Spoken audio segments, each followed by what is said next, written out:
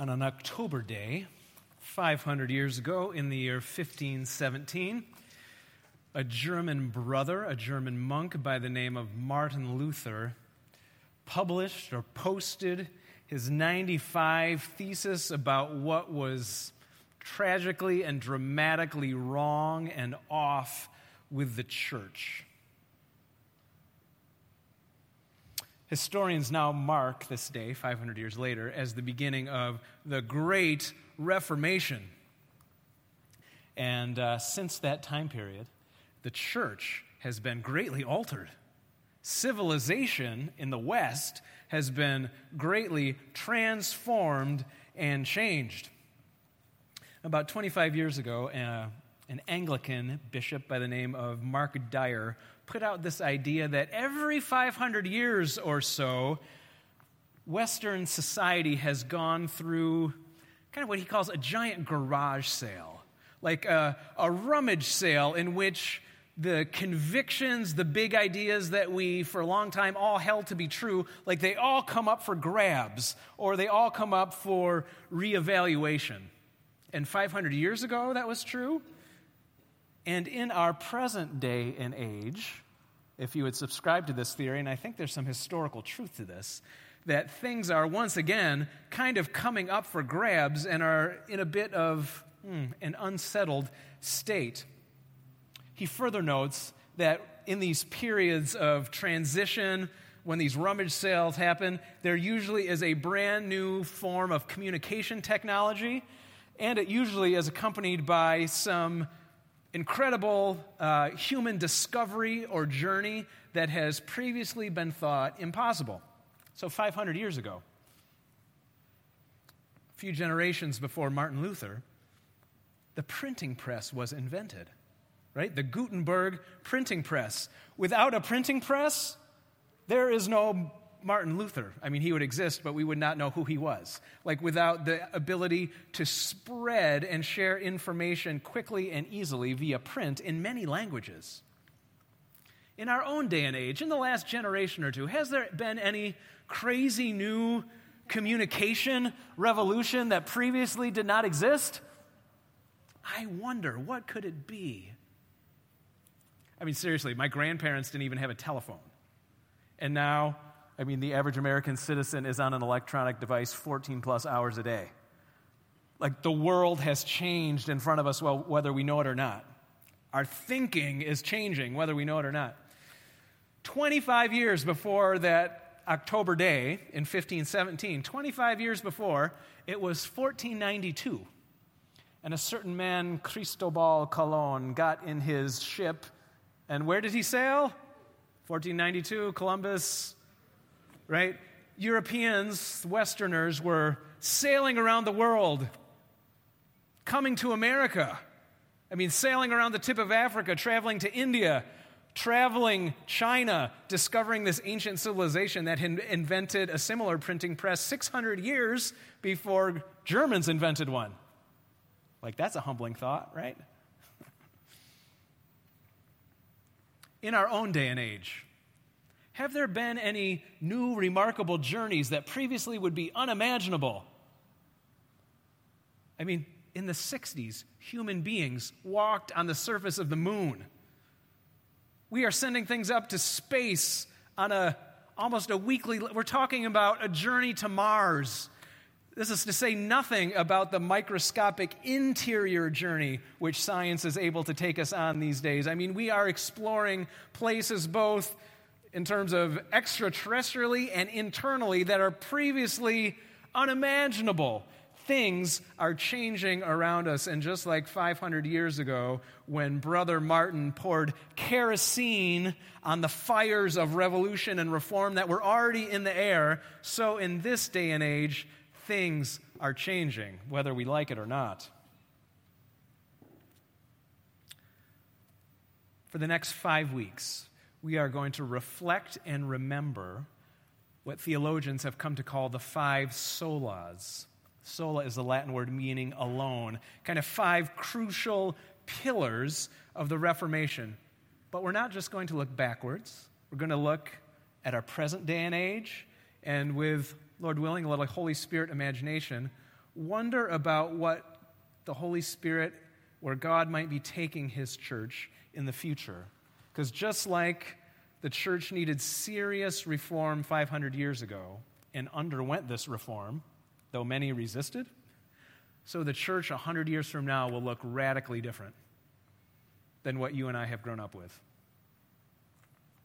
Here are the 5 solas of the Reformation.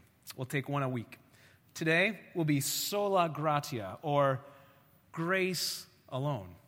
Next week will be sola fide, or the fact that we experience God through faith alone. Third week, solus Christus, that the work of Christ alone is our foundation for everything. Fourth week, sola scriptura, that when it comes for finding a platform, a reliable platform to stand on in your life, a rule for faith and life, the Bible is the best one on the market. And the final week, solo Deo gloria, praise and honor and glory to God and God alone. So today, as Christians all over the world come to Jesus' table, the words are grace alone. Ephesians chapter 2, the first 10 verses, give us such a clear picture of what the Scripture says about God's grace to us in Jesus Christ. As for you all, you were dead in your transgressions and sins. The net on this is as wide as possible. It is a common problem to every man, woman, and child who has ever lived. What is the problem? Sin is our problem. The sin in which you used to live when you followed the ways of the world and the ruler of the kingdom of the air, the Spirit who is now at work in those who are disobedient. God's word paints a picture of what I call the triple threat of sin. Like we are being beset on 3 different fronts at all times. If you ever wonder why you're miserable, this is why. Like we have sin built into our nature. We are born, nobody is born perfect. Nobody is born right. We are all born off kilter and bent in common and individual ways. It's in us. There is also sin around us, just in the ways of the world. Have you noticed that the world is not perfect yet?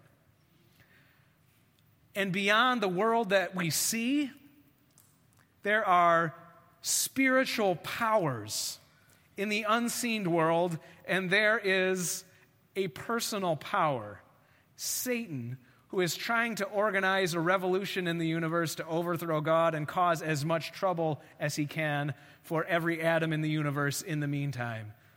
It's a triple threat of sin inside us, around us in the world, and in the unseen spiritual powers.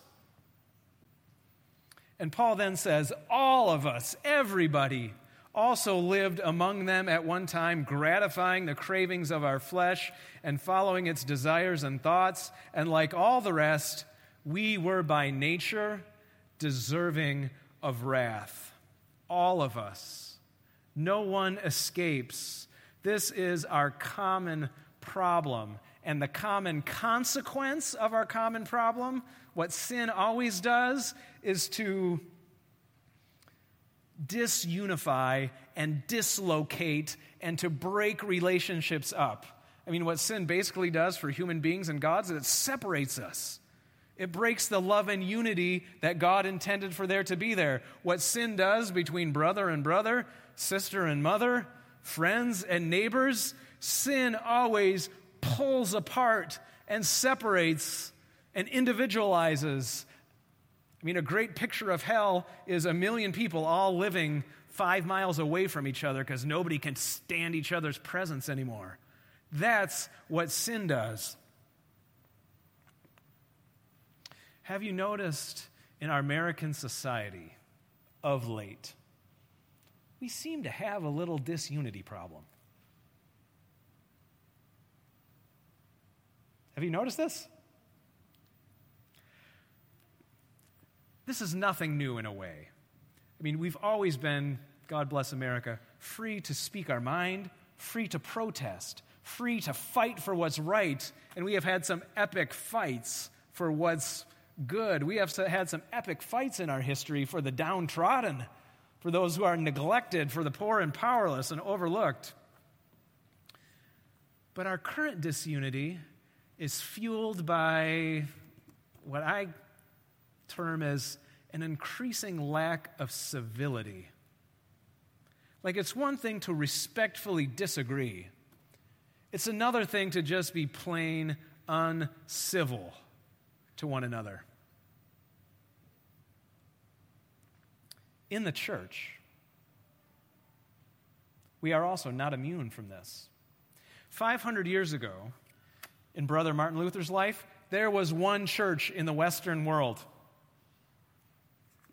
It was the Roman Catholic Church.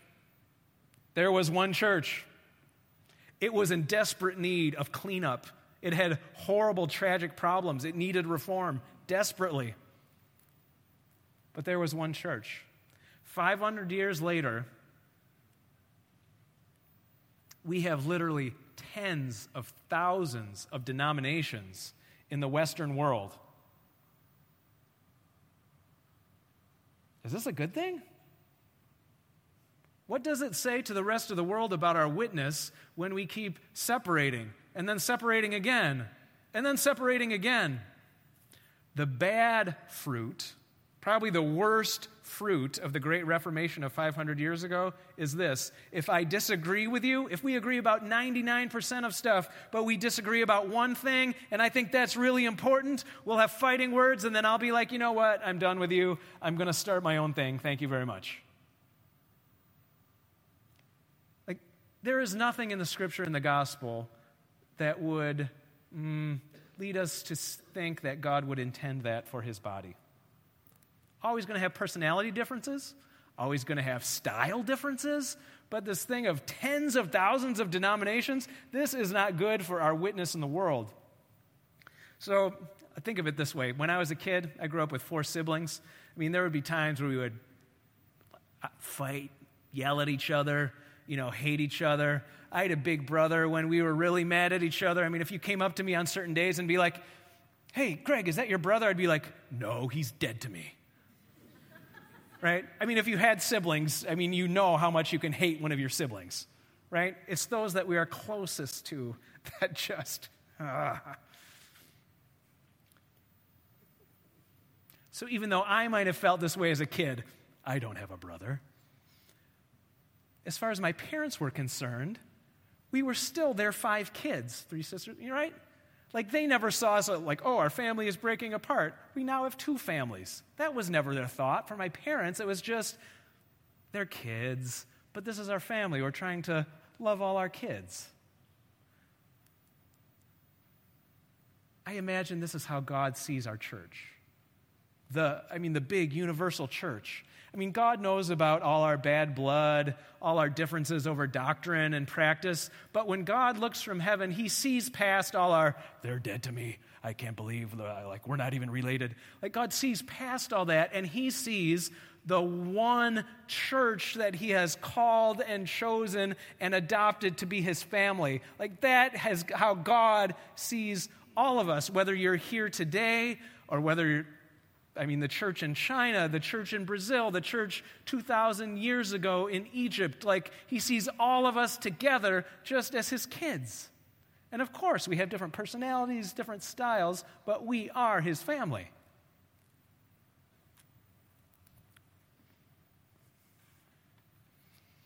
This truth of the basic unity of the church, that truth, in my humble opinion, is a deeper truth than any of the other doctrines that we fight or argue or hate each other over.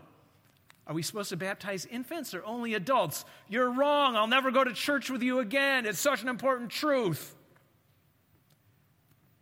It's more important that God sees that we are all one family in Christ than what your doctrine of baptism is.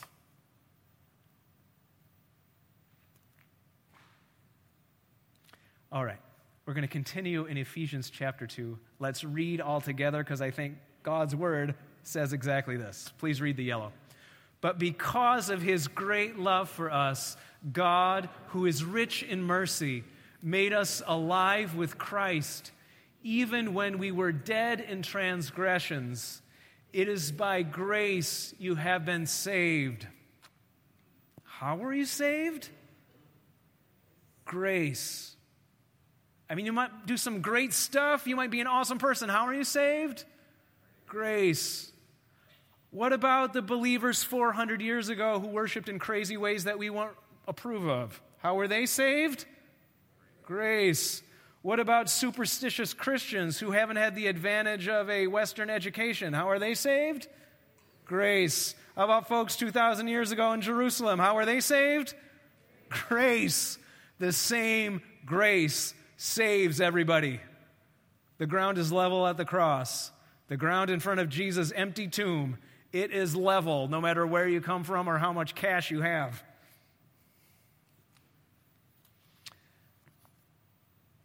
God raised us up with Christ and seated us with him in heavenly realms in Christ Jesus in order that in the coming ages he might show off the incomparable riches of his grace expressed in his kindness to us in Christ Jesus.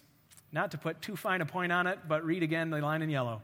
For it is by grace that you have been saved through faith. And this, even this faith, is not from yourselves. It is the gift of God, not by works, so that no one can boast. For we are God's handiwork, created in Christ Jesus to do good works, which God prepared in advance for us to do. We are saved by grace through faith. Not saved by our faith, saved by the grace of Jesus Christ through faith. Our part in God's big story of weaving a big people and family together for himself, our part is to cooperate with the wind of the Holy Spirit that keeps this window of faith open so that day after day we can be reminded that the most important thing about any of us is that we have been saved by faith. You wake up in the morning and you look in the mirror and you look horrible. And your first thought, the truest thought you could think is, I have been saved by faith. Grace. I have been saved. Like that is more true than, I need coffee. Or, wow, I look old. Look in the mirror, and if you can, let the Holy Spirit whisper to you, wow. Grace enough, even for me.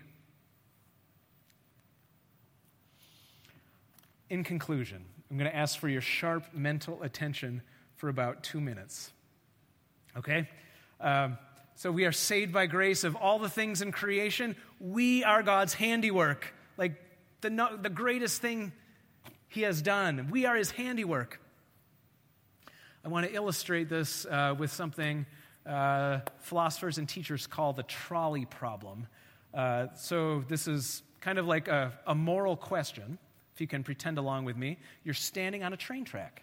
Okay, there's a train barreling forward at you, and about a half a mile away in a little canyon, there are 5 people working on the train track with their back to the train. They can't hear it's coming. If someone doesn't do something imminently, the train is going to hit them. You look around, and right next to you, there is a lever that if you pull it, the train will get rerouted, shunted off onto a side track. The only problem is there's another person standing right there at the junction. So if you pull this lever, the train is going to smack one person instead of 5 people. And the ethical question is, if it's you standing there, do you pull the lever? And scientists love to put people in fMRI chambers and look at what their brains do when they ask them this question. For 9 out of 10 people, the accountant part of your brain lights up and you're like, oh, I'll pull the lever and one person dies. But 5 people are going to die if I don't pull the lever. Sacrifice the one to save 5. Pull the lever, 9 people out of 10 say. If you change the question a little bit, instead of being next to the lever, if you're on a bridge and there's a person standing on the bridge next to you, train is barreling ahead. This time there's no lever, but you think, if I pushed this other person off the bridge, the train would hit them and the train would screech to a stop before it hits the 5 people a half mile down the tracks. Do you do that? Only 1 out of 10 people. This makes a different part of our brain get active because you think, oh, I can't physically push another person to their death. Don't kill people. Right? That's the part of our brain that gets active. Don't kill people. Don't push people. That's horrible. Even if 5 other people are going to die, don't kill somebody. Interestingly, only psychopaths and monks and nuns would push the person off the bridge.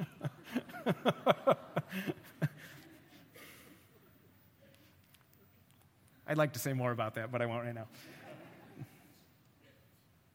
Here's the thing. I mean, this question has been framed to tens of thousands of people. Here's the thing that nobody thinks of. It's not suggested. I could jump off the bridge and sacrifice myself.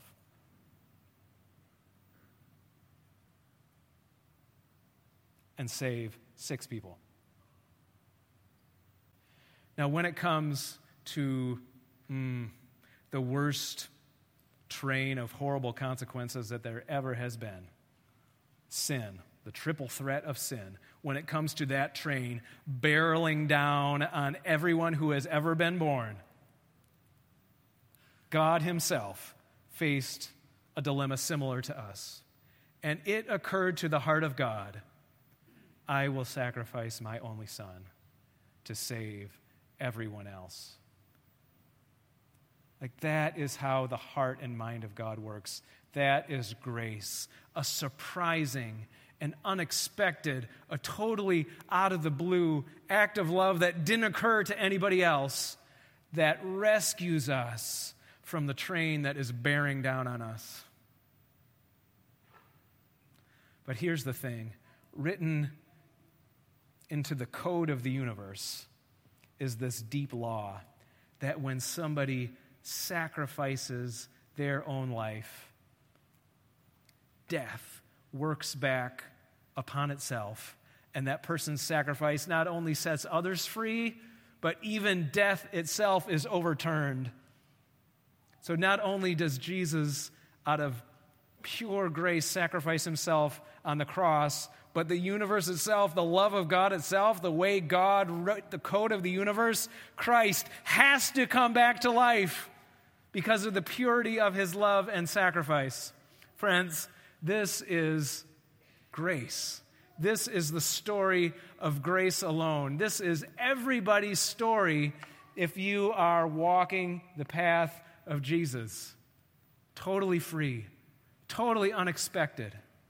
Death and life for everybody.